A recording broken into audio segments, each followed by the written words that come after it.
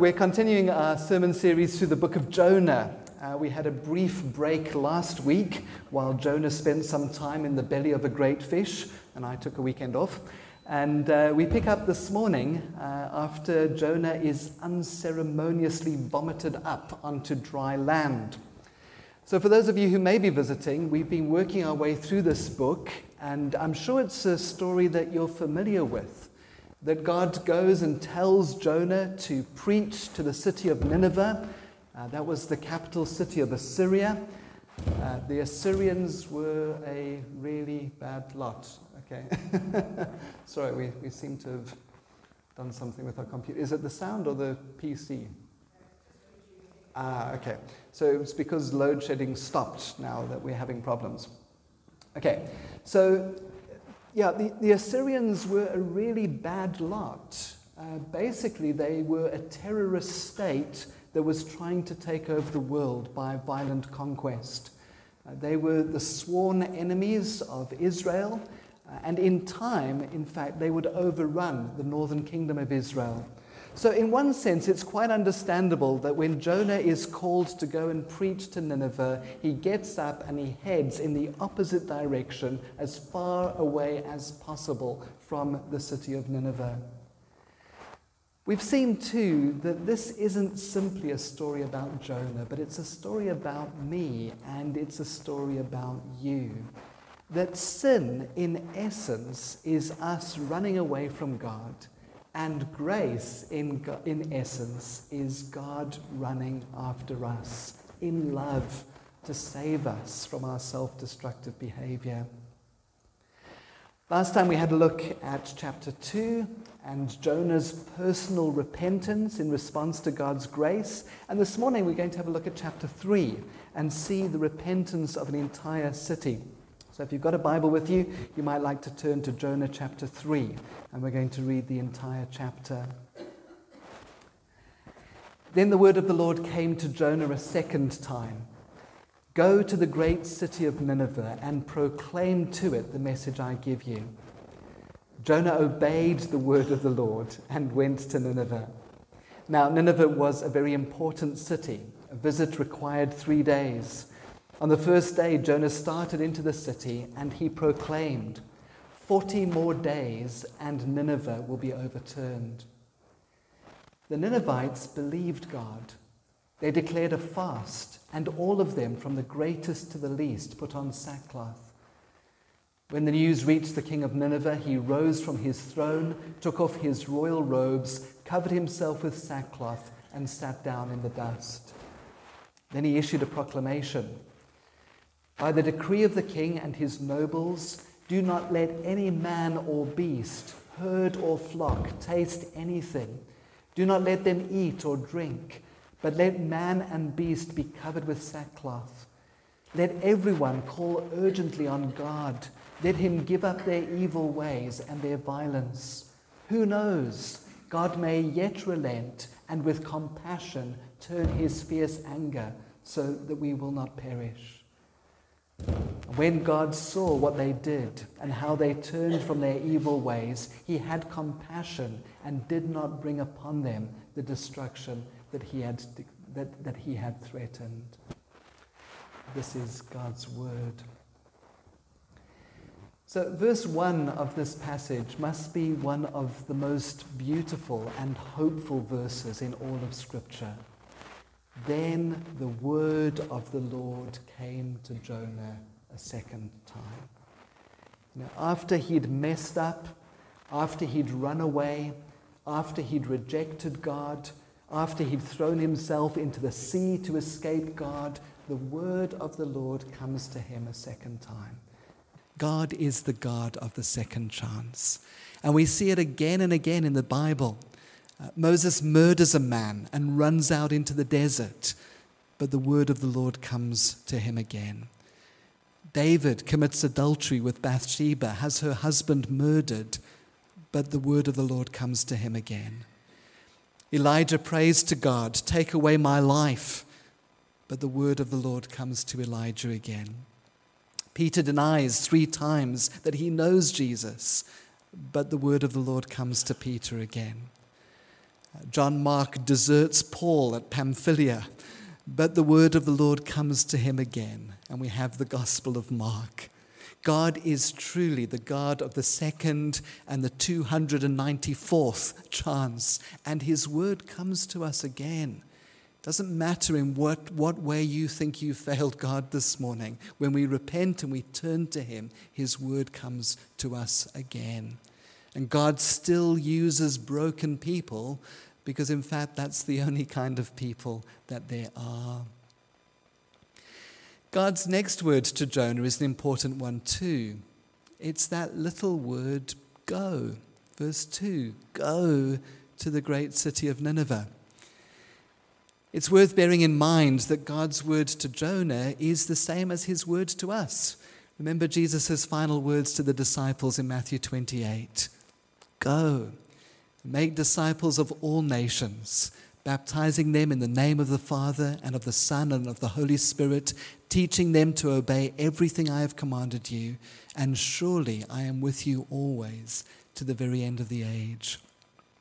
Each one of us are called by God. Having experienced God's grace and forgiveness, reconciliation with him through the Lord Jesus, we can't help but want to go and share that with others. Some of us are called to cross the seas and to go to new places and new countries. Most of us are called to cross the street or cross the corridor or cross the room and share our relationship with Jesus, with family and friends and colleagues and neighbors and co-workers. But all of us need to keep that little word in mind, God's commission to go. Well, having looked at something of God's grace in Jonah's personal life, let's look at this revival that takes place in the city of Nineveh. In this chapter, we read about one of the greatest revivals of all time. And there are a couple of characteristics of this revival that I think are important for us to see.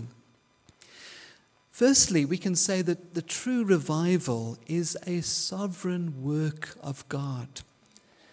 Jonah did go and preach to the people of Nineveh, but we must ask, well, why them? Why the Ninevites? Why at that particular point in history? The people of Nineveh weren't praying for revival. They weren't running an alpha course. They don't seem to have had any interest in God whatsoever, and yet God sends Jonah to go and preach to them. And I think that this is simply an illustration of something we saw last time in chapter 2, where Jonah says, salvation comes from the Lord. Salvation is his work and not ours. We can pray, and we must pray for revival. We can preach for revival. We can prepare for revival through personal holiness. But we cannot bring about revival. It's something that God alone can do, sometimes by using our efforts and sometimes without any input from us whatsoever. And it's worth reminding ourselves about that in terms of our own salvation too. When did God save us? Was it when we started getting interested in spiritual things? When we started going to church or reading our Bibles or praying? No, the Bible tells us in Romans chapter 5, God demonstrates his own love for us in this: while we were still sinners, Christ died for us. Before we knew his name, before we were interested in him, while we were still sinners, while we were his enemies, Christ died for us. You see, the gospel is not about something that we do, but about what has been done for us. It is good news. News is about something that has happened. We don't have to do anything about it. Advice is something that we need to do something about. But this is good news, that Christ has paid the price for our sins and has given us his righteousness. And by faith, we simply have to say yes to what God has done for us. And that's really encouraging then, because if we don't earn our salvation, it means we can't unearn it either. And my salvation doesn't depend on something as flimsy as my grip on God, but on his strong grip on me, which is what we see in Jonah's life. The sovereignty of God in revival. The second thing we can say about true revival is that it's based on the word of God. In verse 2, God says to Jonah, "Go to the great city of Nineveh and proclaim to it the message I give you." True revival depends on God's word. There's no substitute for it. In Romans chapter 10, the Apostle Paul tells us, faith comes from hearing the message, and the message is heard through the word of Christ. Nothing else can change lives. Not our good deeds towards others, not social justice, not great worship, not even miracles. It wasn't Jonah's account of the miracle of the fish that changed Nineveh, but Jonah's preaching. Now, I believe in miracles, but miracles validate the truth of the preached word. They cannot be substitutes for that word. We must be wary of any ministry of miracles that's disconnected in some way from a ministry of preaching God's word carefully and correctly.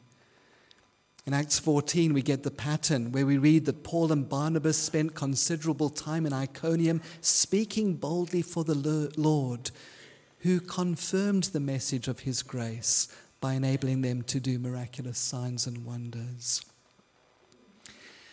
I think there's a distinct trend within the Christian church, which has always been there, to abandon the preaching of God's word and turn aside to myths and novelties and gimmicks in an attempt to bring more people to salvation.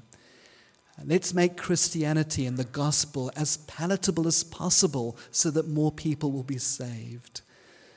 But when we leave God's word and go after any passing wind of teaching, we at the same time abandon any hope of bringing others to true repentance and salvation. Paul writes in Romans chapter 1 and says, "I'm not ashamed of the gospel because it's the power of God for the salvation of everyone who believes." In his commentary on this passage, the French theologian Jacques Ellul writes, "Jonah did not become free to select for himself what he would say to the people of Nineveh. He didn't go to them to tell about his experiences or the revelations he might have had. God commanded the content of his preaching. Thus, no matter what our spiritual development may be, our witness is fast bound to the word of God. The greatest saint or mystic can say nothing of value unless it is based solely on God's word. Even if an angel from heaven should preach to you another gospel, you're not to believe him. And what is true in relation to the individual is also true in relation to the church. The church is not to choose its preaching. It must simply follow as faithfully as possible the word of God." So let's spend a moment looking at God's word to the people of Nineveh through Jonah. There's nothing palatable or seeker-sensitive about it. Verse 4, 40 more days and Nineveh will be overturned. And God speaks this message to Nineveh because, as God said to Jonah in chapter 1, the great city of Nineveh has great wickedness that has come up before me. So perhaps just to say that God's wrath against sin and wickedness is just one part of the character of God. And next week we'll have a look at another part of the character of God in chapter 4, where Jonah says, "You are a gracious and compassionate God, slow to anger and abounding in love, a God who relents from sending calamity." So how do we hold these two parts together? Well, we do so in the person of our Lord Jesus Christ, who preached a similar message to Jonah, in fact. Matthew chapter 4, "Repent, for the kingdom of heaven is near." It's a coming kingdom that will be set up at the end of time with the total destruction and elimination of everything that is wicked and evil. Which sounds like bad news because we are evil and there is nothing we can do to redeem ourselves. But in the rest of Jesus' life and teaching, we discover that the King has already come, and that he, on the cross, takes the fire of God's wrath on himself so that all who right now accept his lordship will experience that coming kingdom, not as wrath, but as justice, peace, and joy. That coming kingdom is anticipated right now as we experience a measure of joy and peace as individuals, and the kingdom is anticipated as we form little alternative communities, the church, communities that are characterized by justice and peace and joy. But the glimpses of the kingdom that we see now in part will be perfected and glorified at the final coming of the King in ways that we can barely imagine. Do you see then how the two parts of God's character that we see in the book of Jonah hold together? That God's wrath is his settled hostility to evil, his refusal to compromise with it, his resolve to condemn it, just as we would feel anger against someone that was threatening one of our children. And yet God's love and compassion are seen in that he takes that wrath upon himself so that we can come to God. Our sin has been dealt with on the cross. And have you experienced the truth of that message for yourself? And if not, what's preventing you from even this morning saying to Jesus, Lord, forgive me. Come and take control of my life. Thirdly, we can say that genuine revival includes repentance. In verses 5 to 10, the Ninevites believed God. They declared a fast, and all of them, from the greatest to the last, put on sackcloth. The king issued a proclamation, don't let any man or beast, herd or flock taste anything. Don't let them eat or drink, but let man and beast be covered with sackcloth. Let everyone call urgently on God. Let them give up their evil ways and their violence. Who knows? God may yet relent and with compassion turn from his fierce anger so that we will not perish. When God saw what they did and how they turned from their evil ways, he had compassion. There's a lot that we could look at there, but I think the key word is found in verse 10, where we read that God saw that they turned. Now, we've mentioned previously in this series that repentance means turning. My senior pastor in Kimberley, Ian Nash, used to use this illustration from long-distance driving. Living in the Northern Cape, we would, as you were driving along at 120 kilometers an hour, you'd have those little meerkats who would run out into the road. And what would happen is, as you were driving along, this little meerkat would run out and poke his nose out and then run halfway into the road, and then they would hear your car coming, and they would repent. Instead of going in that direction, they would turn around and go in the opposite direction. Although sadly, you would sometimes come across the remains of meerkats who hadn't repented in time. Repentance means turning from evil and turning to God, turning away from other gods, idols, things that we rely on instead of God, and turning to serve the living and true God. And turning to God always results in a changed life. The gospel indeed changes everything. In verse 8, we're told more specifically what the evil was from which the Ninevites repented. Let them give up their evil ways and their violence. In other words, God was interested in social justice. I mentioned a moment ago that a concern for social justice can't be a substitute for preaching the gospel. But notice that the gospel, evangelism, always results in a concern for social justice. This relationship between justice and evangelism is a tricky one, and it's possible to get that relationship wrong in a variety of different ways. So you have some churches who emphasize social justice to such a point that it becomes equivalent to salvation. So that if you feed someone and you clothe them and you give them a home, you've in effect saved them. There's no emphasis on a personal relationship with God through the cross.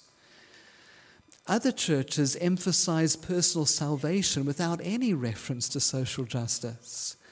Some see social justice as a means to an end, that if we feed people and clothe people, they will become Christians. But the biblical relationship between evangelism and social justice is far more integrated than any of those views. And here I'm borrowing from Tim Keller's book on Jonah. But God's word tells us that all of our social problems come as a result of men and women being alienated from God. And so the most radical and loving thing we can do for a person is to see that person reconciled to God through the message of the gospel.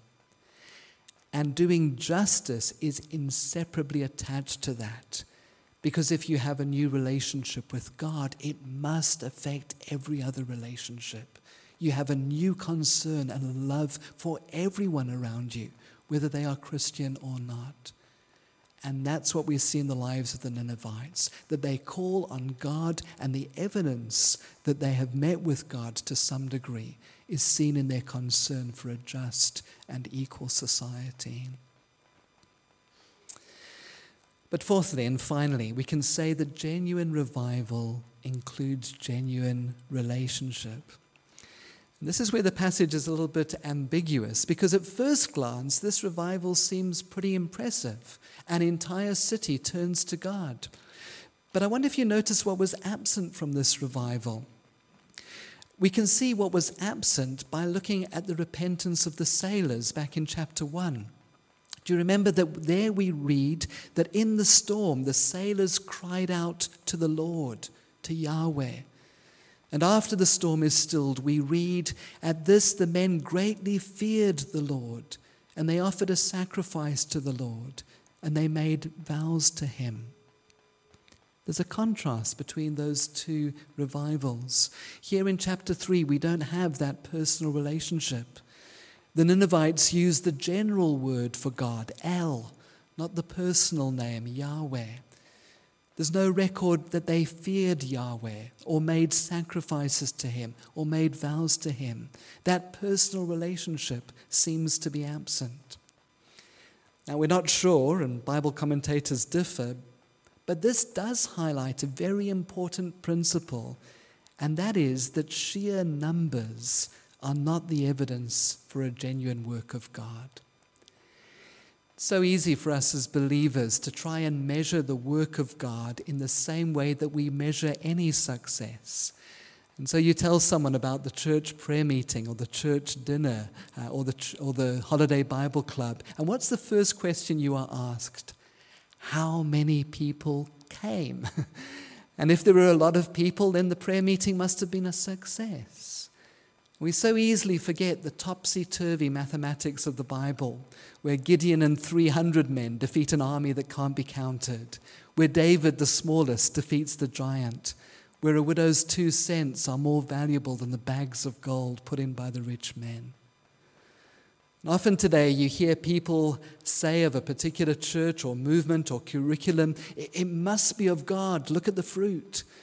By which they mean that lots of people are coming along and feeling good about it, perhaps are even initially changed by it. But you remember Jesus' words to the disciples in John 15. You didn't choose me, but I chose you and appointed you to go and bear fruit that will last. And in the parable of the sower, Jesus spoke about the seed that fell among the rocky places and sprang up quickly. And he said, this is the man who hears the word and at once receives it with joy. But since he has no root, he lasts only a short time. When trouble or persecution comes because of the word, he quickly falls away. So enthusiasm, numbers, noise, even an initial change are no indicators of a genuine work of God. We've got to go back to some of the indicators that we've already looked at. How closely does this ministry, this pastor, this new book hold to the clear and careful teaching of God's word? Does this result in genuine repentance that leads to a life changed in every area? Does this result in a genuine relationship with the living God of the Bible, who calls me to sacrifice and service and suffering? Or merely a caricature of God, a God who is there to meet my needs and do for me whatever I ask? What happened with the Ninevites in the long term? Well, the nation of Assyria did in time destroy the northern kingdom of Israel. They didn't give up their violence. Their evil actions were in fact still under the control of a sovereign God, because he used the Assyrians to punish his people, to turn their hearts back to him. And though the Assyrians are used in this way by God, they're still responsible for their evil, so that in time God punishes them. If you read the book of Isaiah, you see that. But around the 7th century BC, the Assyrian Empire was itself destroyed by the Babylonians. No evidence of genuine relationship, of a long obedience in the same direction. Well, we've looked at a great deal this morning, and there's much more that we could look at. But as we close, let's just recap and consider carefully before God how today's passage applies to us personally. God is the God of the second chance. No matter where you might find yourself this morning, you can turn to Him again and again. Having experienced His grace, His unmerited favor in our own lives, we're commanded to go and tell others. Indeed, if we've genuinely encountered Him, we won't be able not to tell others. We proclaim God's word, and we don't have to be ashamed of the gospel, because it's the power of God for the salvation of everyone who believes. And the gospel is that God loves us and has created us for relationship with Him. And even though we've turned from Him in our sin, He's taken the punishment for our sin on the cross and has done everything possible for us to come back to Him. We enter into that relationship with God through repentance and faith, and we continue to grow in that relationship through repentance and faith. Repentance, turning from other gods in which we tend to trust, and faith, turning to God, the living God. And all of that results in a life that is changed, where every area of our lives is changed. And so let's pray right now that God would send His revival on us. Let's pray.